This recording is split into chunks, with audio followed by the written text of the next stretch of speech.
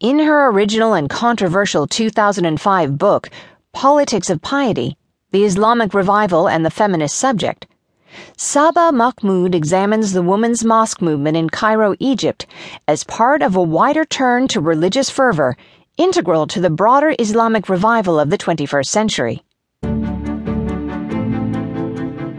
Stay tuned to find out more.